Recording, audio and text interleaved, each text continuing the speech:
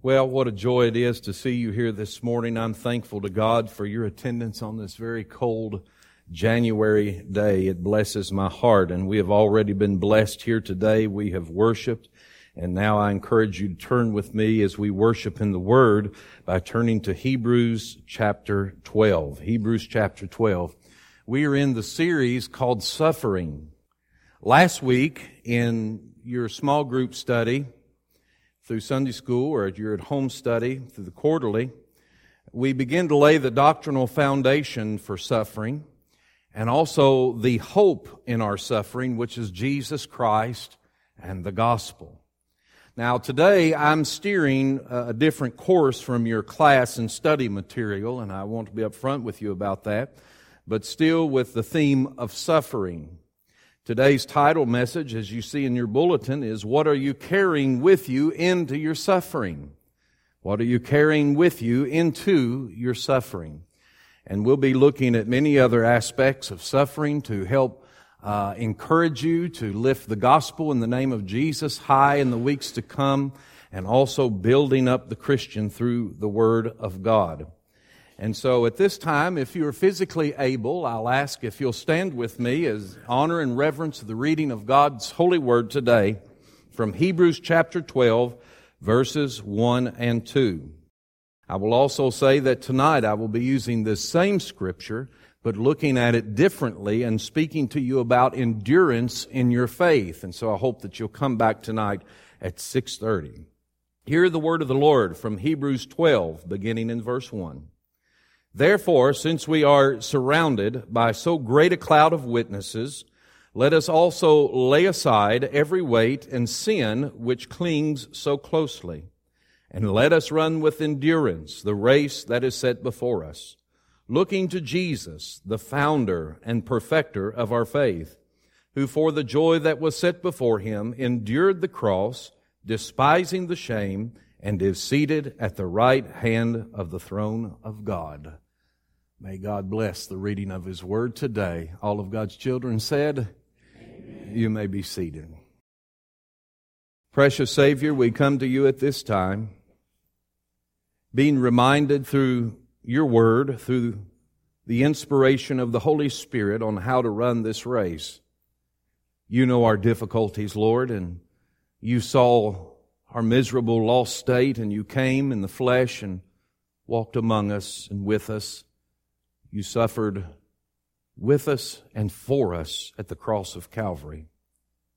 And Lord, we rejoice that you did that through love for us. Now bless us, Lord, and speak to us, and may you be glorified today in this message. And may your dear saints be edified. And may those who might not know you as Lord and Savior be pointed to the glorious victory that we find in you today, and be drawn to the throne of grace. In Jesus' name, amen. For a few moments today, I want us to look at verse 1 especially. In the latter part of verse 1, let us also lay aside. And I just want us for a few moments to look at those words, to lay aside. That's a conscious decision with the help of the Lord to get rid of, is basically what that means. Let us also get rid of, lay aside. We're choosing, with the help of God, to lay aside. And what are we laying aside in this race? Every weight. And that Greek word speaks of bulk weight upon us. An obstruction, a hindrance, or an obstacle. When we pick up weights many times, to be honest with you, we're doing the devil's work for him. We choose to pick those up many times, and we have to lay those aside. It's something that we do not need to do, basically. Or some things, in many cases, we were not meant to carry these weights. And we think we have to. We think if we don't, no one will. Or we think from some other compulsion that we must pick some of these obstacles up and carry them. But they weigh us down for the race. And I want you to note, these aren't always sinful or bad things. They might be good things, but they might not be meant for you to pick up and carry and to weigh you down in the race. And here, the writer of Hebrews says you need to set those things aside, lay them aside, get rid of these weights, these bulk weights that push you down while you're trying to run the race of life. But not only the weight, these obstructions, these hindrances, or these obstacles that we choose to pick up many times, he also says, and sin. Now, specifically, and again in the Greek, that is not just sin in general, but it speaks of particular sins. Actually, some translations say it better there that I like in this point. It says, and the sin. The sin. Well, who was the author of Hebrews writing to? Mainly Jews that had received Jesus Christ, but through difficulties and persecution, they were wanting to go back into Judaism and go back to the law. And so this was a sin, I believe, that he speaks of, a sin of unbelief. A sin of unbelief that Jesus Christ is enough. He is all that we need. And also a defecting from the gospel. Turning away from the gospel. And we see very harsh warnings in the book of Hebrews that at times can be very confusing to some of us doctrinally. But we see those in Hebrews, and that's why he's writing them. These were many Christian Jews that were being tempted to return to Judaism and to leave their Christian faith. So, this is a particular sin of unbelief and defecting from the gospel. Now, the sin of unbelief clings so closely to us. That's an interesting reminder, isn't it? Don't ever think that you are above sin. That's when you are in it the greatest. Don't ever think that you can't be captured. That's when you will fall.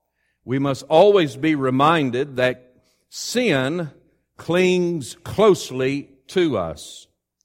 It is easy to capture us or to ensnare us in the trap. And so we must run the race with endurance. Now you might ask this morning, why would you choose this text to deal with the thought of suffering? Well, because I believe in our suffering, we do pick up many weights in life that we were not intended to carry. Again, many times with good intentions. And also there is the sin, particular sins that we carry along with us. Now, if you look in your bulletin on the page that has the order of service, I asked Jennifer to put this quote in here from the book called Suffering from Paul David Tripp. And if you are going through suffering right now, that is a good book that I ordered to help me prepare in some ways for this series of messages. Now, if you look in there, I'm going to read it because it is part of the message, but I encourage you to take this bulletin with you and to read it again. And I was captivated by his keenness and astute observations in this aspect of suffering. And he said, as you can read, you and I never come to our suffering empty-handed. Now, right then, that caught my attention when I was reading in the book. And he goes on to explain. We always drag a bag full of experiences, expectations, assumptions, perspectives, desires, intentions, and decisions into our suffering. So our lives are shaped not just by what we suffer, but what we bring into our suffering. What you think about yourself, life, God, and others will profoundly affect the way you think about, interact with, and respond to the difficulty that comes your way. Again, Paul David Tripp from the book Suffering. Paul David Tripp suggests that there are things that we carry into moments of suffering that makes the pain of suffering even more difficult. And so I want to look at this list, and it's not an exhaustive list, and I pray that the Holy Spirit speaks to you about maybe what you're carrying into your suffering in your life right now. And that makes it even more painful when we enter into times or seasons of suffering. And I've got to be honest with you. I have seen from this list throughout my life, I've been guilty of all of these things. And sometimes in different points of life, I've carried these things in my life and at times into my suffering. The first is a wrong or weak understanding of God and His Word. Now, the better way to say that is poor theology. Poor theology will cause a lot more suffering and pain than the suffering itself. I was speaking with Fran Capone before church, and to speak with a seasoned Christian, speak about suffering in her family's life, and her theology of that and trusting God is so beautiful, and it gives such strength in times of suffering, even in her family. But those with a poor understanding or a weak understanding of God and His Word will suffer even more greatly. Let me give you just a couple of examples. One is, many people think when they enter into suffering that God is angry with me and He's punishing me. Now, certainly we do at times suffer consequences for decisions we've made. Amen? And also there are times that God sovereignly allows us to be tested or to go through suffering. But it is not to destroy us. It is always to build us up. It is always to draw us more closely to Him. But the thought that God is angry with me. Child of God, if you have received the grace of Jesus Christ, if Jesus is your Savior, if God is your Father, if the Holy Spirit lives in you, I want to tell you what the Scripture says. He has cast your sins as far as the east of the west, cast them into the sea of forgetfulness.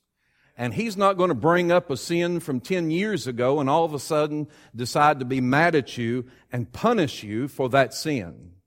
But many people believe that God is angry with me. Now, poor understanding of God and His Word, if you think God is angry with you, if you think that God is punishing you, you're going to find it harder to draw near to Him in those times. Amen? How uncomfortable is it when you have a friend or a family member that you feel is angry with you or might be punishing with you? Do you run to that person with full confidence? Or are you nervous or scared about the next time you encounter them or how you're going to talk through this? And so it is in our relationship with God.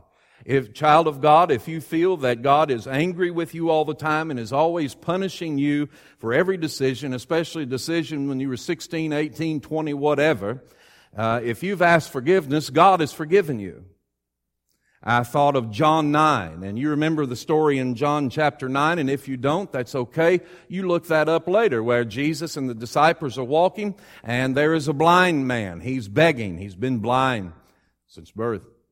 And the disciples asked Him many times what we think. Master, who sinned for this man to be blind? Did he sin or his mother and father sin? And Jesus let them know that was a poor understanding of God. He said neither one of them sinned. But this has happened so that you would see the glory of God. We think that many times in the world, especially that used to be very common, especially in these days, but also throughout history, that if something bad happens to someone, sometimes we think, well, they probably deserved it. They probably did something really bad, and God is really getting them. Right? We've thought that. But that keeps us from being close to God. It's a poor theology and understanding of God. On the other end of that spectrum, a poor understanding of God and His Word, that Christians always have a happy ending in this life, on this side of heaven. We know that's not true. You see this even in Hebrews 11, the chapter before this. You read that chapter of these people that walked by faith. Not all of them had happy endings to their life. Many of them died as martyrs in terrible ways. And not only biblically do we find that untrue, but also historically in Christianity that is untrue. We quote scriptures like Romans 8:28, that says all things work for good for those who love the Lord and who are called according to His purpose. That is a true promise. I'm not telling you that that's not a true promise, but I am saying you can't just pull that out of context and think that everything's going to work out in this life the way that you want it. Specifically in the context, Paul's been arguing for many chapters or teaching us about justification by faith. And so when he makes that statement in its context, he's talking about our justification or our salvation, our redemption. And yes, in the end, all things will work together for good to those who love the Lord and are called according to His purpose. But it doesn't mean that we all see happy endings the way that we would like in this life. So one, sometimes in the suffering we carry a wrong or weak understanding of God or poor theology. And that hurts us. Even it makes the suffering even more painful unto us. Secondly, doubt of God's goodness and providence. We saw this last week in Genesis 3 when Eve was deceived by the serpent. And what did he do? He began to cast doubt into Eve's life, that God's holding out on you. God doesn't want you to eat that because you'll be like Him. And she began to doubt God's goodness, God's providence in their life. Suffering really, here's something very important. Suffering exposes what we're really putting our hope in the first place. It does. It exposes that. It strips us naked when we suffer. And if we doubt the presence and the promises and the providence of God in our lives, suffering will be more painful. And like the old hymn says, we say today, faith is the victory that overcomes the world. We must not doubt God's goodness for our life, His presence in our life, His promises, and how He provides for His children. Doubt of God's goodness and providence will make your suffering much more painful. Thirdly, this is one that we see quite often as well. Unrealistic expectations of life. I think, personally, that my generation down have had unrealistic expectations of life. We think it'll go according to plan. If I put the plan together, all the pieces will fall in. We want to build the road and then ask God to bless our road instead of walking the road that He has for us. And we forget that even as believers, we are in a cursed body. This body's getting older and weaker and dying until the Lord's return when He makes us new and all things new. And we are in a world that is in the bondage of sin, as the Scriptures teach us. And so things don't always go according to plan. We have unrealistic expectations of life. And when those expectations aren't met, we're very disappointed. And we enter into suffering. And we're more bitter and hard. We also must remember that nothing stays the same in this world. Amen? It is ever changing. Little goes according to plan. But even in the things that do go according to plan, they don't stay the same forever. They do change. I want to speak to you this morning that also in your unrealistic expectations of life, that also goes for yourself. Unrealistic expectations for yourself will bring you great sorrow. In your vocabulary, do you constantly beat yourself down by saying, I should have done this, I should have done that, I should. You are just getting yourself in a rut of being disappointed in yourself, of always failing because you did not meet your expectations that in the first place were very unrealistic to begin with. And when you go into times of suffering, those unrealistic expectations make it much more painful. Now, number 4, unrealistic expectations of others. We do this as well. Look around you this morning. Turn your head and look around. Beautiful people. Many beautiful people of faith who have received Jesus Christ, who believe in the Word, who have the Holy Spirit dwelling in them. Wonderful gifts of God all around you. But you know what they are? You know what's standing before you? Just a sinner saved by grace. Don't ever forget that. A sinner saved by grace. And we are not yet fully perfected until the Lord's return. And sometimes we have unrealistic expectations of others. Not one in this room today, not me, no man, no woman. Listen to me, young ladies. The only man that will meet all your expectations is Jesus Christ. The same way for you, young men. Believe that. It's very true. No one in this room, not me, no man, no woman, no beautiful child, even as glorious as that is, can meet or fix the deepest wounds in your soul. Only the gospel of Jesus Christ can heal you. Only Jesus. My father and my mother were great and godly and wonderful parents, and if I'd had the ability to put in an order for parents, I could not have ordered a better set of parents than I was given. I was blessed. But you know what? They still weren't perfect.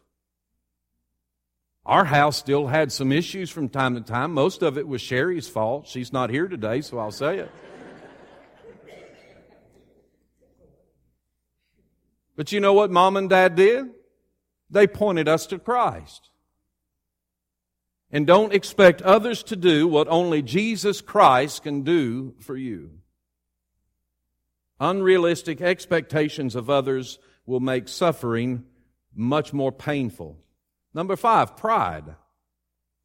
Now, by this, I don't just mean arrogance. Although I will say that there have been times when we go through suffering, or some people think that they should not have to suffer as others. They're shocked by it. Wait a minute. I'm a good person. I work hard. I've tried hard to raise my family. There's many bums out there not doing any of those things. So the truth is, sometimes that's pride. That is pride and arrogance. But I don't necessarily mean of that, but the pride of self-reliance. The pride of self-reliance. You've heard of the old saying, I heard it years ago. I did not hear it in my home because we were taught to rely upon the Lord. But when I began to work, I heard this saying. I was reminded of it again this past week in watching a documentary of a life on Netflix. But he had it tattooed on his arm. If it's to be, it's what? Up to me. If it's to be, it's up to me. That's the theology of much of the world. And what that basically says, I'm strong enough. I have enough connections. I'm smart enough.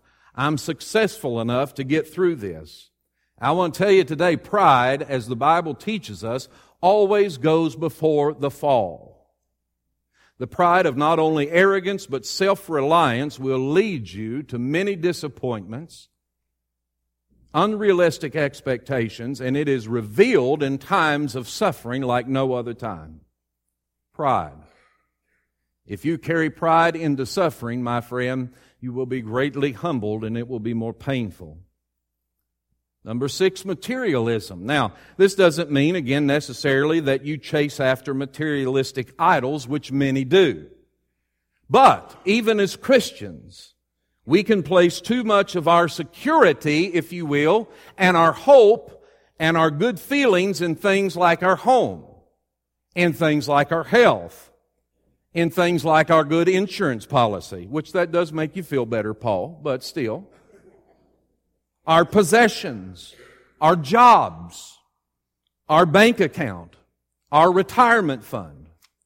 Do we place more hope and rely upon those things for our security than God? The problem with that is these can all be lost quickly.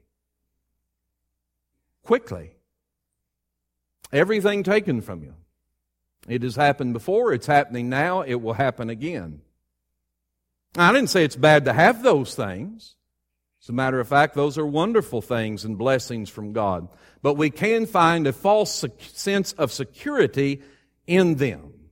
And when those things are removed, and our hope and security and peace was found in those things, then it makes our time of suffering much more painful and bitter and causes our heart to grow hard.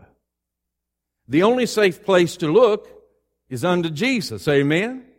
Again, all of these things do change and they disappear, but Christ does not. Aren't you glad of that today? He is always the same, yesterday, today, and forever. And a child of God is never separated from the love that we find in Jesus Christ. Lastly, things that we carry into our suffering is selfism. That's a big one in America.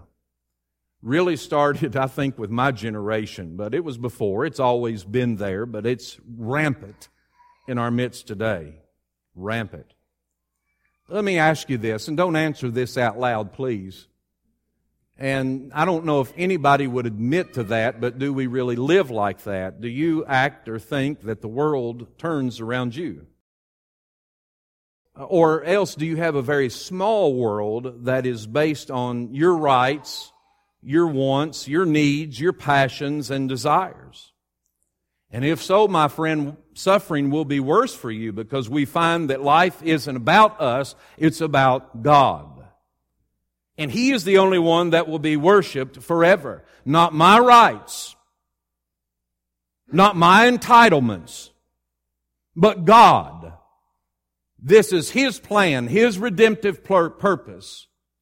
We find ourselves in the Bible, but really the Bible is God's story. He is revealing Himself to us and His redemptive plan and purpose to glorify Himself and draw a people unto Himself throughout eternity.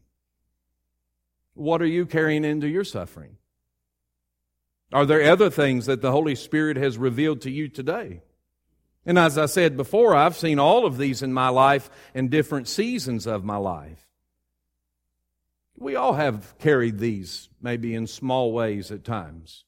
There were times I did have bad theology of understanding and thought God was just angry with me or punishing me.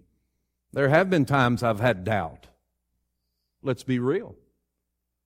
There have been times I've had unrealistic expectations of life, even of myself.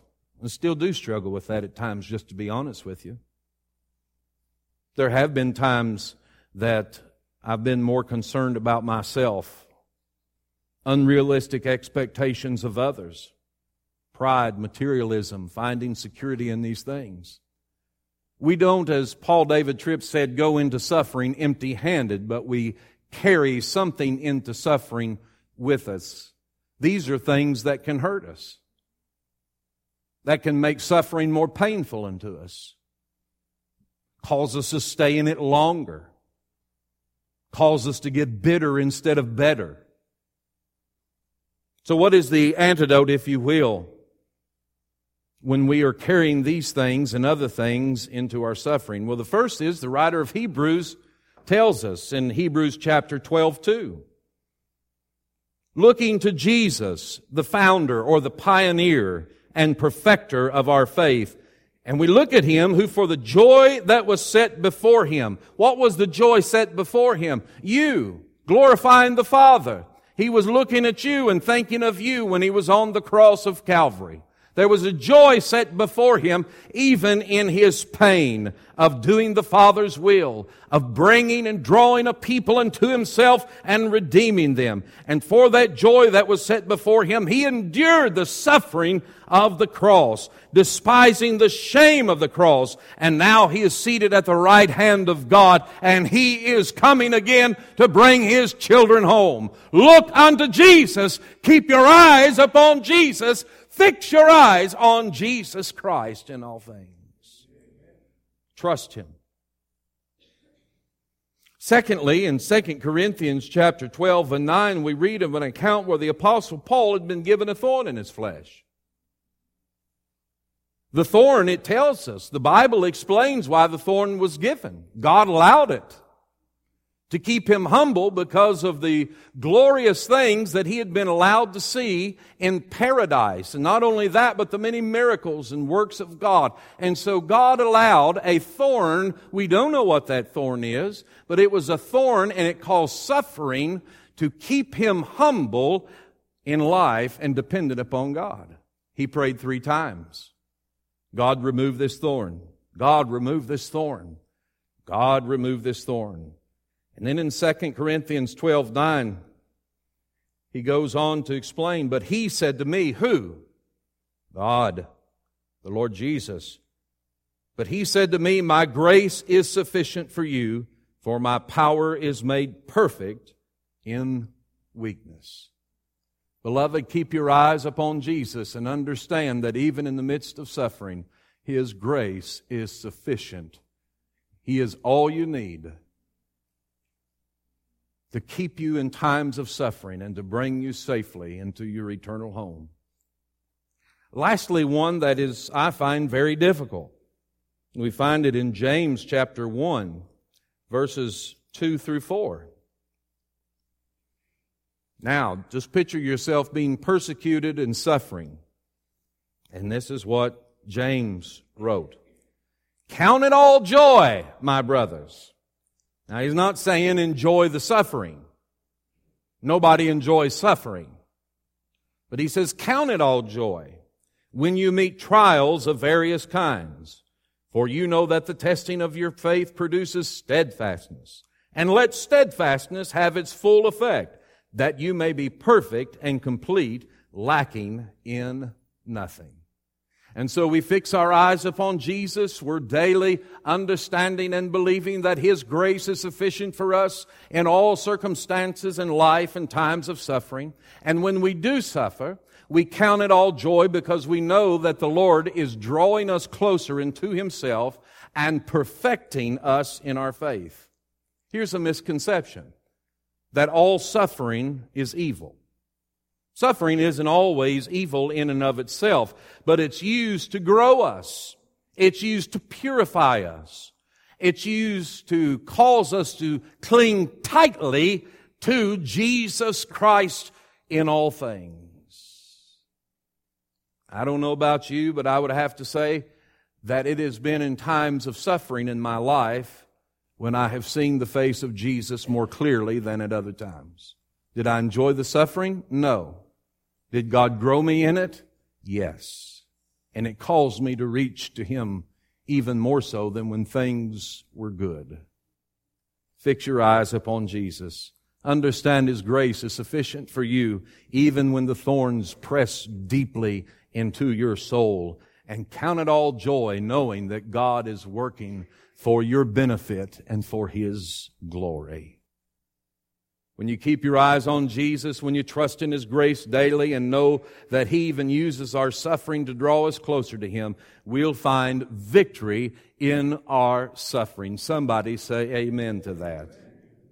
Not only that, but we will live a life that glorifies God. And not only that, we're going to live a life that will also leave some deep footprints for others to follow us all the way to the gates of glory.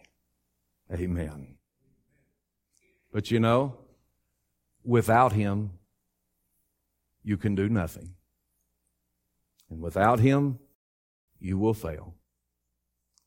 If you're carrying these and maybe other things into your suffering, ask God to help you remove them. Ask Him to help you fix your eyes upon Him, to trust in His grace, and to count it all joy, knowing that He's working all things for your good and His glory. But again, beloved, without Him in your life, suffering is worse and more painful. But if you do not know Jesus Christ as your Lord and Savior, if you've never received His free gift of grace, if you've never looked to the cross of Calvary and called out for the blood to forgive you and cleanse you and make you whole, for Jesus to make you ready for a heavenly home, beloved, you are now an enemy of God. Those aren't my words, that's the words of the Bible. You might say, well, I'm a pretty good person, but see, the Bible looks at you two ways. You're either in Christ, you're either serving Christ or you're serving Satan. You might say, I don't worship Satan, but you're falling for his traps. You're living for the flesh. You might say, you might have that selfism or that pride to say, you know what, Pastor? You don't know me too well, and I'm pretty clever, and I can get through life just myself, and I'm a strong person. But, beloved, you might afford to live without Him, but you can't afford to die without Him. And today, don't leave this life without Jesus Christ, or you'll spend eternity in a devil's hell. Heavenly Father, draw us to your glory. In Jesus' name, amen.